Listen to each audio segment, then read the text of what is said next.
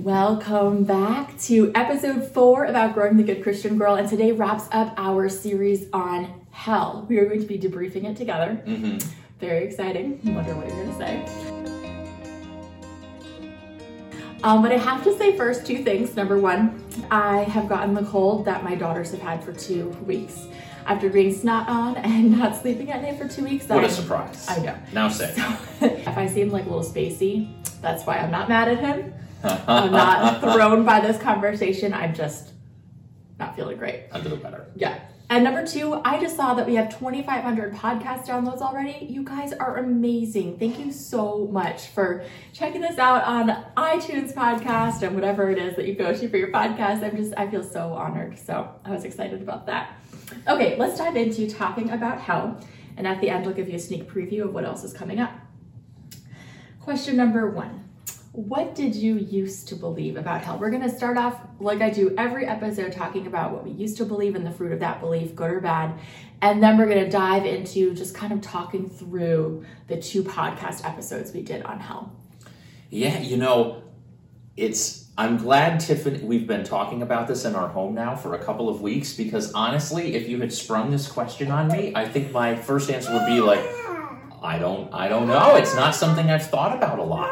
And I think one of my big takeaways from, listening to Tiffany and listening to these last 2 podcasts is how much, for me as a Christian, and maybe this is true for some of you, hell sort of runs in the background. It's not something that you think about a lot, that you talk about a lot, but if you dig into it, you realize, my subliminal thoughts about hell are actually more influential than I would have thought. And that has definitely been true for me, and I know we'll unpack that a little later on. But I think what I used to believe, growing up in a variety of churches, from a charismatic church to a conservative Presbyterian church, I think my initial perception of hell as I was sort of coming of age and reading the Bible is, hell is a fiery place where you go if you die if you don't know Jesus. And I don't think I've ever heard like a sermon on hell. I attend church basically every week for my entire life. Right. I don't know if I've ever heard a sermon about hell. I don't even know if I've heard a Sunday school message about hell. But I've just heard different things, run across different things. And so that, I think, was my initial thing. It's like, it's a place that you go, when you die if you don't know Jesus. And it's a bad place. I remember reading The Great Divorce in high school, which is a wonderful book and is really a very influential book, even among conservative Christians now.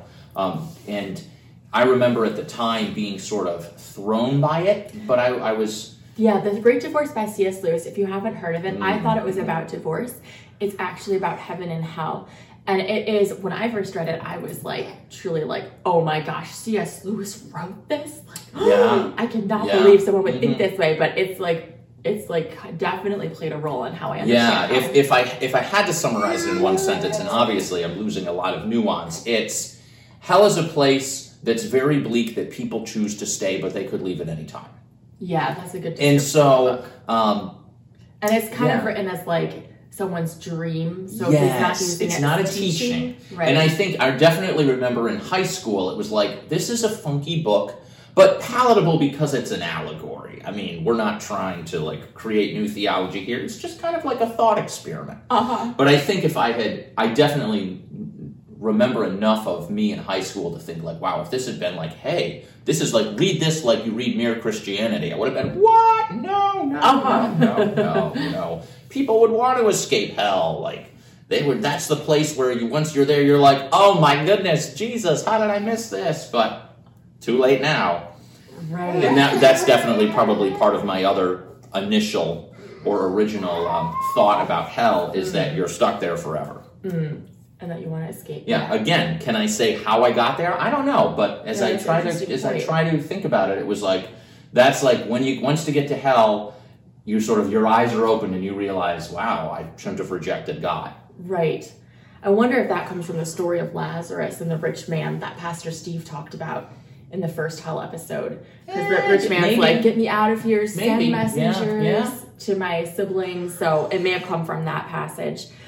For me, I initially thought about hell as a very real thing to be avoided at all costs. I kid you not, I was the child who would evangelize people and tell them they were going to hell if they didn't know Jesus. I don't know if I told you this. No, how old were you? Like young, like I don't know, 4 or 5. What? Like, no. Yes, I was terrified of people going to hell. Like, I remember my parents lived next to a gas station.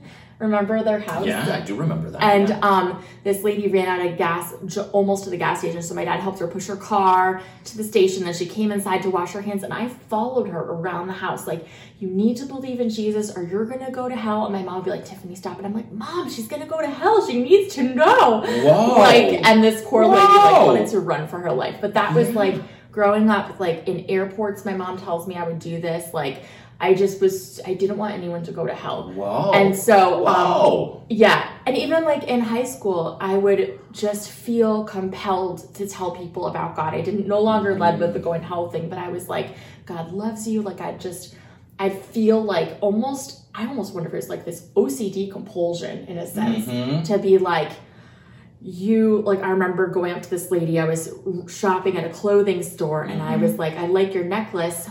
It's a cross. Did you know, like, God loves you? Like, just looking for any opportunity to, like, tell people about Jesus. Yeah. And that wasn't a bad thing, but it was, like, the way it played out in my life was fear. Just constant fear. Is someone's blood going to be on my hands? Yes, and I definitely remember, is it okay if I interrupt you now? Yeah, absolutely. That sort of undercurrent in the Christianity that I was a part of, this idea that, like, you know, people around you were like, they could go to hell. They're going to hell, and like it's kind of like on some level on you, right? And then eventually it was like, well, but God isn't actually blaming you if they go to hell. But I definitely remember being like discussions in a church setting of like, are you to blame if you like Paul wrote that verse if about you don't evangelize people? I don't remember that. I think it's like drawing from the Old Testament. I can't remember the exact verse. Yeah, but I just and again, I don't remember.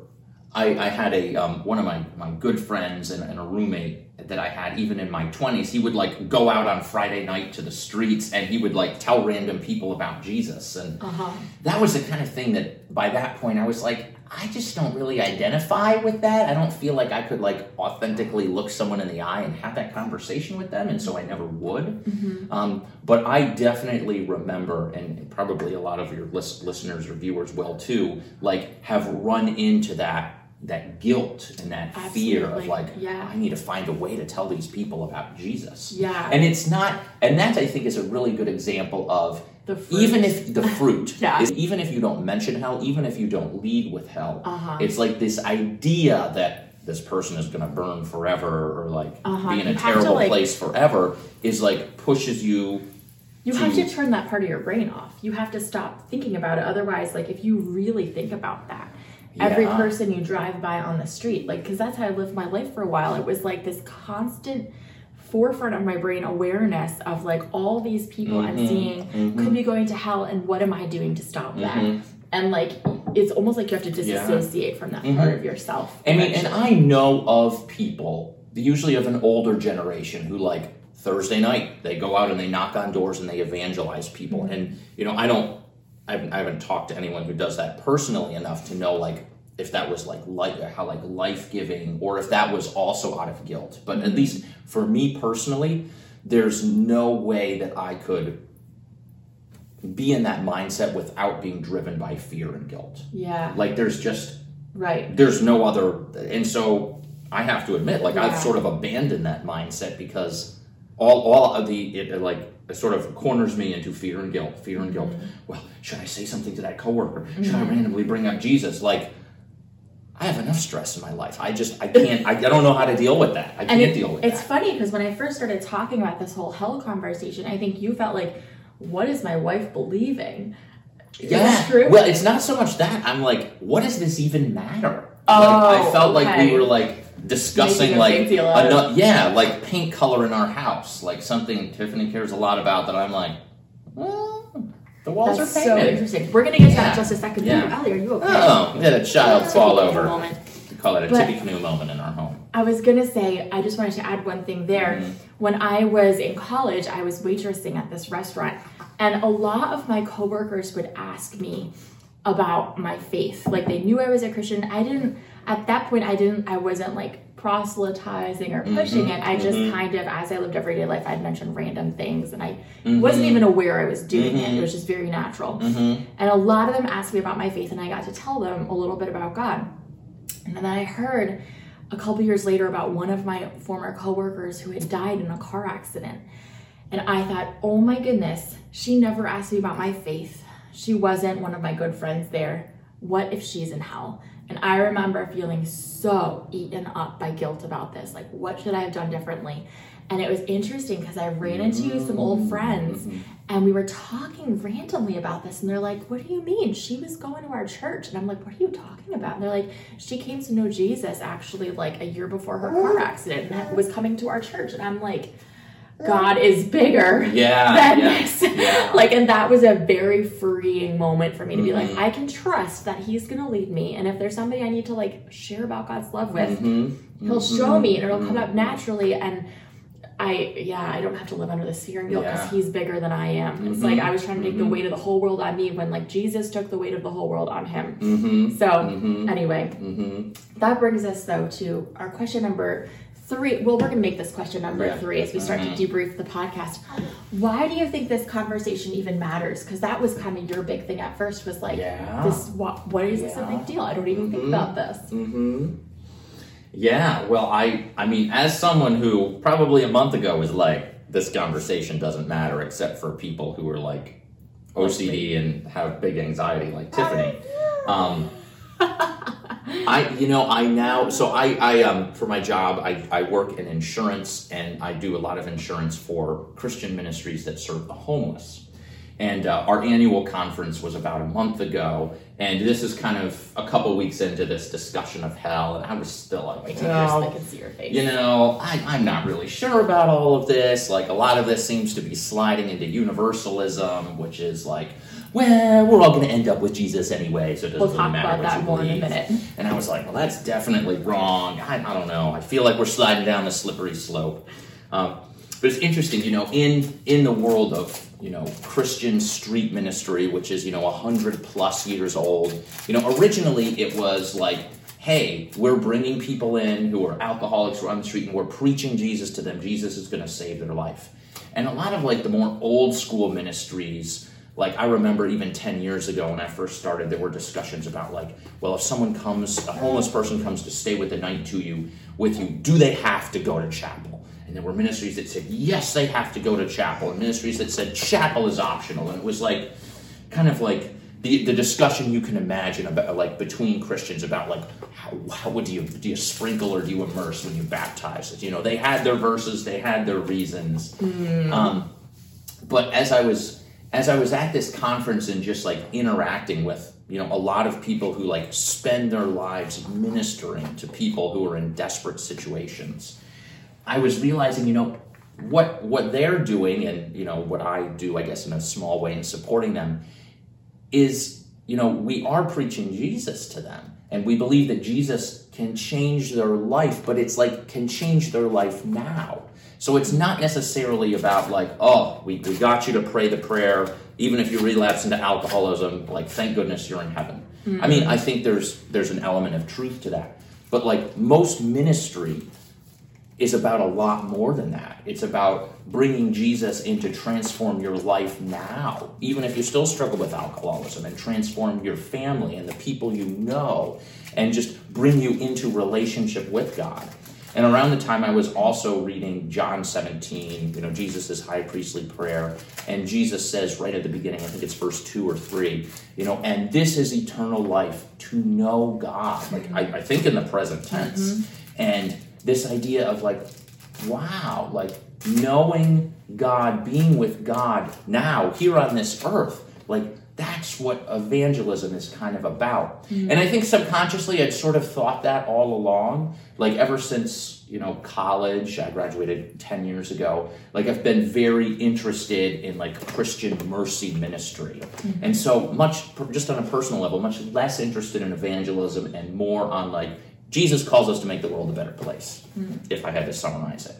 And so in a way, I think I've sort of like, I've moved away from this idea of, oh my goodness, hell is bad and I need to get people to not be in hell. Like, I want people to know Jesus, but it's about like Jesus transforming their life now, not so much like an eternal insurance policy. Just funny because, again, I work in insurance, but like, and I know even after I listened to Pastor Steve's sermon, which Tiffany referenced, which I still like feel like kind of uncomfortable about, like some of the things like that I remember about it. You know, maybe I just misunderstood some things, but I think even then I realized, you know, if I was sharing Jesus with someone, I don't think I would bring up like, you know, you want to avoid eternal damnation or like you want to avoid hell. I would never say that to someone. Like, it just like at a gut level doesn't feel right. Yeah. And like, why this conversation matters, I really think that it can shape the way you view God. Like, it completely, what you believe about hell completely affects how you view God right now. Okay, so this is probably getting ahead of myself. But if I believe that God is going to say, I'm sorry, like, you're a child, you were abducted by the warlords and forced to commit all these atrocities, and you never heard about Jesus, but you know what, you're going to hell. Like, if I had to believe that God was like that, I'd say, what does that say about God's character? Like, that doesn't line up with what I see in Scripture. And like, to me, that would skew my perception of God as a good father. That would skew my perception of his character, of who he is, and of what love really is.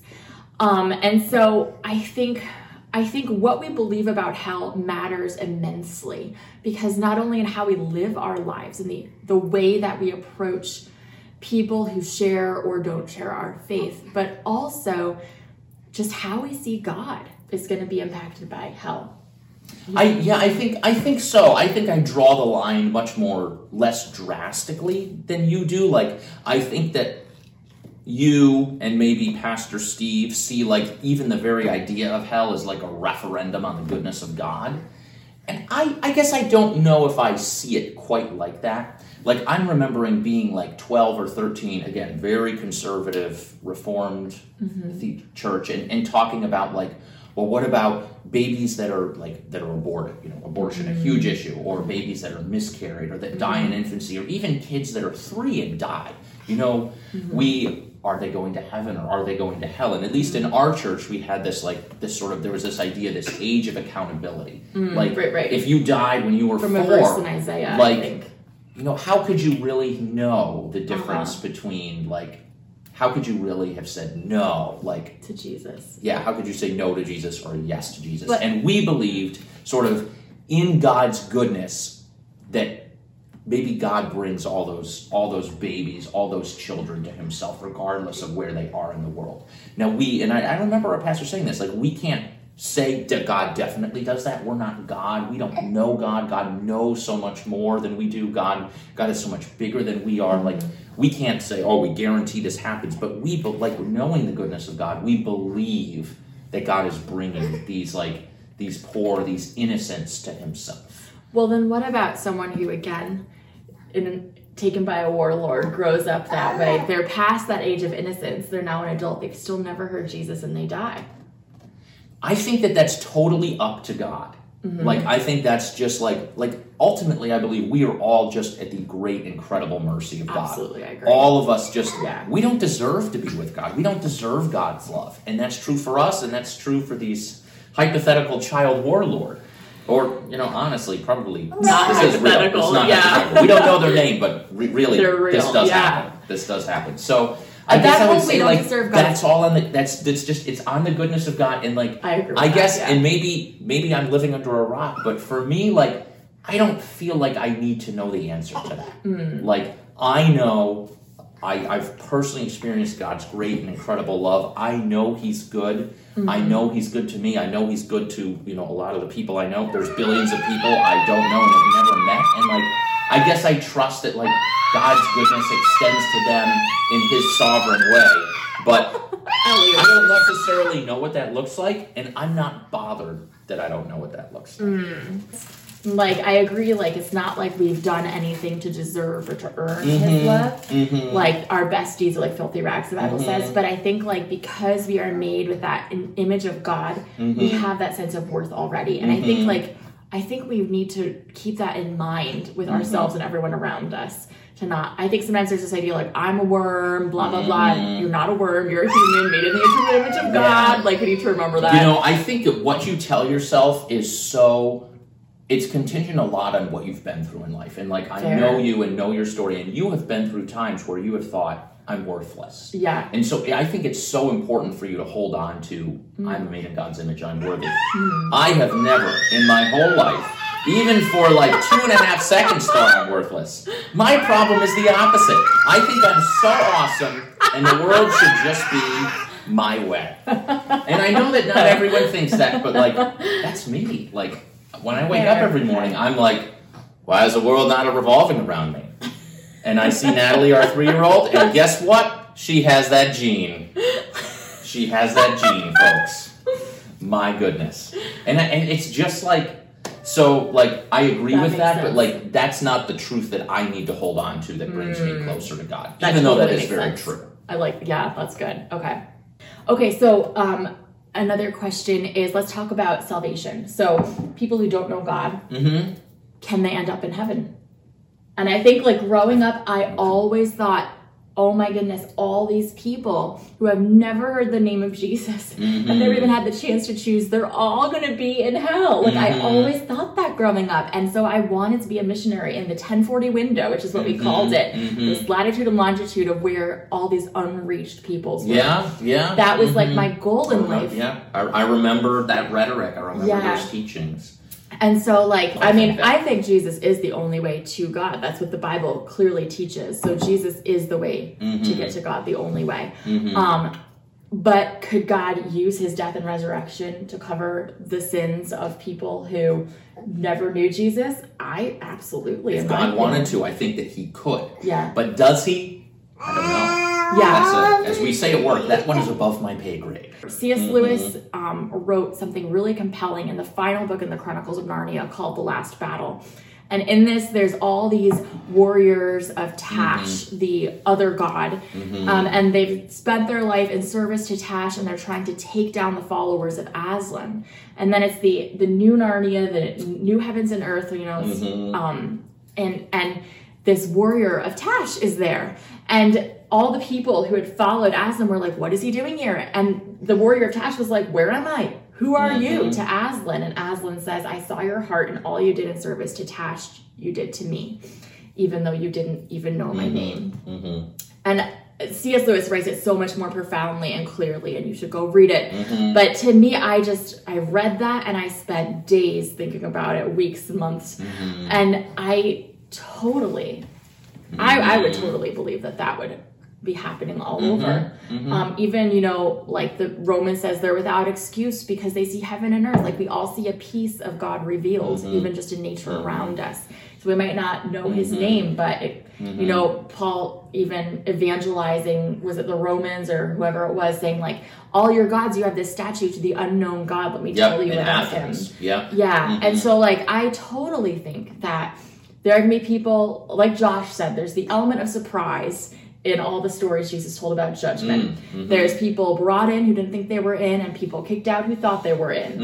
And I think, like, I think it's going to be revealed what our hearts truly are in that day. Josh talks a lot about more about this in his book.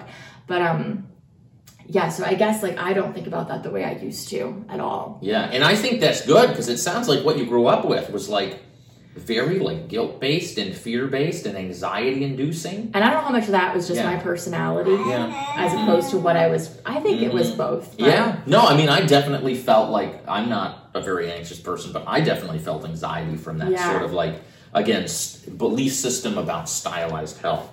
So, going back to universalism. So universalism, I just learned what it is, like 2 days ago, is the belief that everyone's going to end up in heaven. Is that essentially correct? Well, it's interesting you say that. I have not looked up a definition in a while, but that's what I think it is. So I was reading this book by Francis Chan called Erasing Hell, because I want to read like kind of an opposite perspective before filming these debrief videos. And he very much believes there is a hell, more like that traditional sense. And he says there are universalists, there's ones who are not Christians, and there's hopeful Christian universalists who say, I hope everyone will end up in heaven. Okay, all right. I feel like I relate to that. And then there's people who kind of, I think he called it dogmatic universalists, who use certain verses to say, I believe everyone will end up in heaven. And so I actually do believe that there is a hell. I don't know if you... No, I'm kidding. But more in the way that C.S. Lewis wrote about it and the way that Josh talked about it in his Skeletons in God's Closet. Like, I do believe that because, I believe you can choose to live life apart from God. That is love. It's giving people a choice. And so I think that you can choose that. And I don't think it's a pit of fire, but I do think it's something, the Bible does spend time talking about, warning about the life to come and choosing God. And I think it's kind of like, don't run out on the road and get hit by a car, which is something we spend a lot of time warning our toddler about, not from, I'm going to push you in the road and throw you in front of the car. Are you taking a picture of me and Ellie right now? Yeah, I'm going to take some video of Eliana that we can overlay. Eliana is going to town on Mommy's necklace. Oh boy. Hopefully it's not too dirty. Yeah. But it's like inoculation, basically. Against all sorts of germs. But yeah, so I think like you can choose to live apart from God. I don't think it's a pit of fire, but I do think there's this sense of warning, like, don't run out and get hit by the car. Like, you want to choose life, choose God. And so like I think that's what the writers of the New Testament spend a lot of time doing, is warning about the car, just like we do with our 3-year-old. But it's not for our 3-year-old. We want to instill a healthy fear in her, but we don't want her to live her life in fear of this car hitting her at all times. Instead, we just want this healthy fear, like, don't run on the road. We don't want you to get hurt. And I wonder if that's more of God's intent with hell, talking about life apart from him. I don't know. I'm not God. Yeah. But did you want to say something about that? Yeah, I guess I feel like anything other than just like speculation about what hell is like is like, you have to, I think everyone should appreciate this is sort of speculation. Again, I remember, even though I had this pit of fire, you're going there, you can't get out expectation, like, I remember like people in our church saying like, we really don't know a lot about what it's going to be like. Like, it's one of those things that we believe it's there, but we don't know a lot about what it's like. Yeah. And if you're someone who reads the Bible a lot, you'll realize that's true. There's just like, there's not that much in there about it. Where the Bible talks about money hundreds of times, talks about justice hundreds of times, talks about righteousness hundreds of times. Like, to me, that means, these are the things I ought to be focusing on. And it does talk a lot about like warning about judgment to come. But and I think a lot of people draw from Revelation to create their image of hell, and I guess that's a whole nother topic. For me, like, I don't believe Revelation is meant to be taken literally. I think there's a lot of Bible scholars who would say, some who would say it is, a lot who would say it isn't. There's a lot of different perspectives on that. To me, I think it's more of a symbolic book. So it talking about the lake of fire doesn't mean in my mind that it's an actual lake of fire. So that hasn't really influenced my current understanding of hell. I know we had some questions about that. But I'm going to go on to the next question. One of the biggest questions we got in the comment sections was if there is no hell, or if hell, isn't what we thought it was, then what was the point of Jesus' death and resurrection? So let's talk about that. Why did Jesus die and was raised again? Yeah, I mean, I think I've alluded to this before. It's like Jesus, like, we're created in God's image. We're created to have a relationship with God, but because of our brokenness, we can't. And Jesus builds a bridge between us and God. Yeah.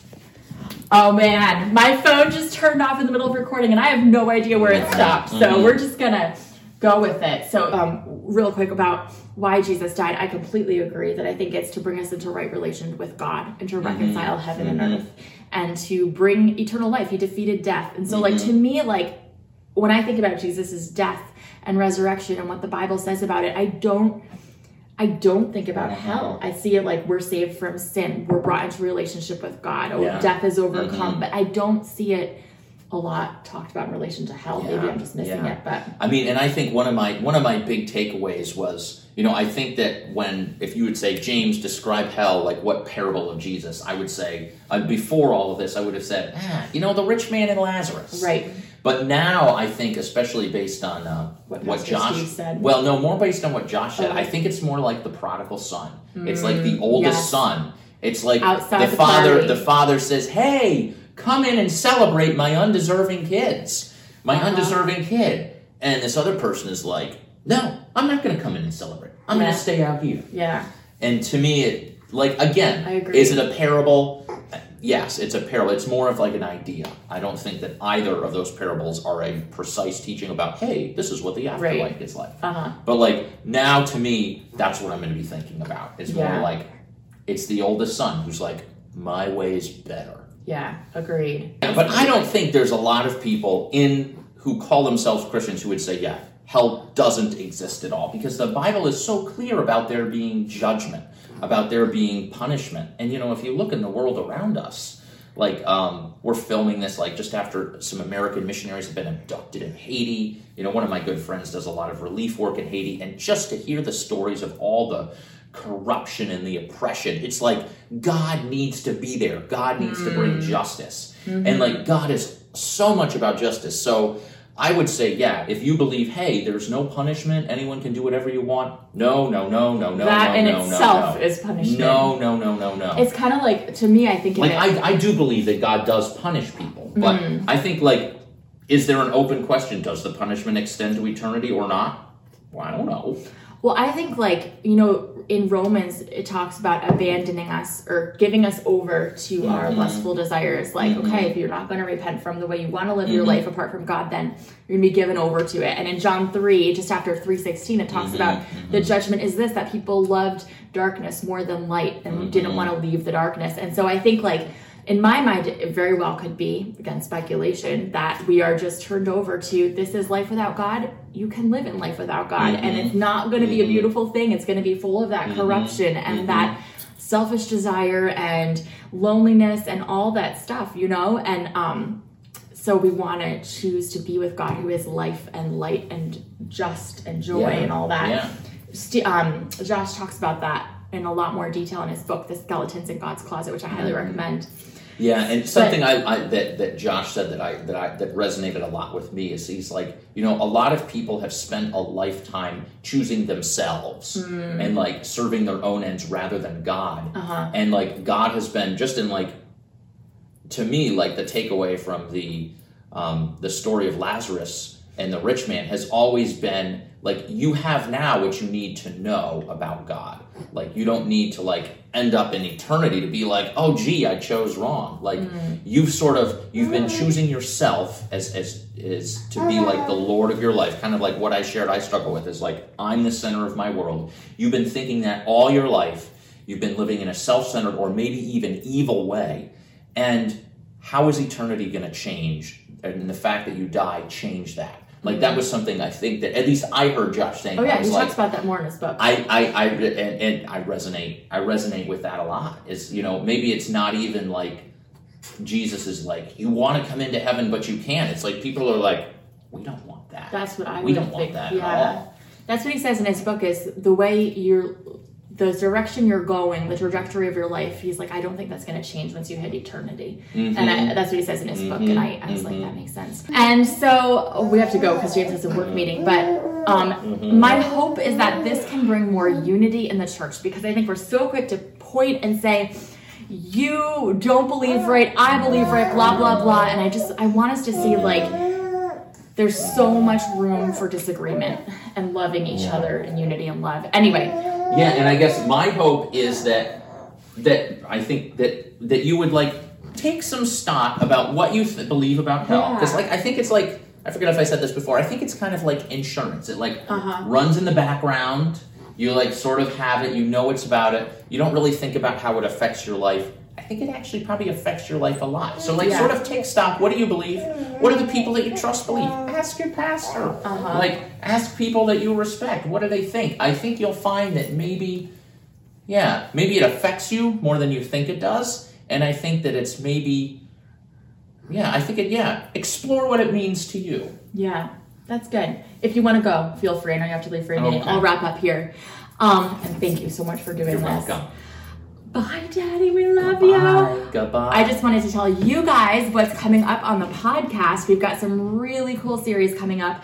I'm still debating what I'm going to post next week. I think it's going to be our series, our discussion on LGBTQ plus issues with Matthew Vines of the Reformation Project. Yes, I think that's what we're going to do next week.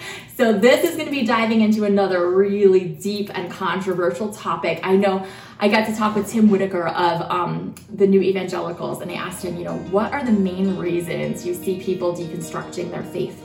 And two of the top ones that he mentioned were hell and LGBTQ plus.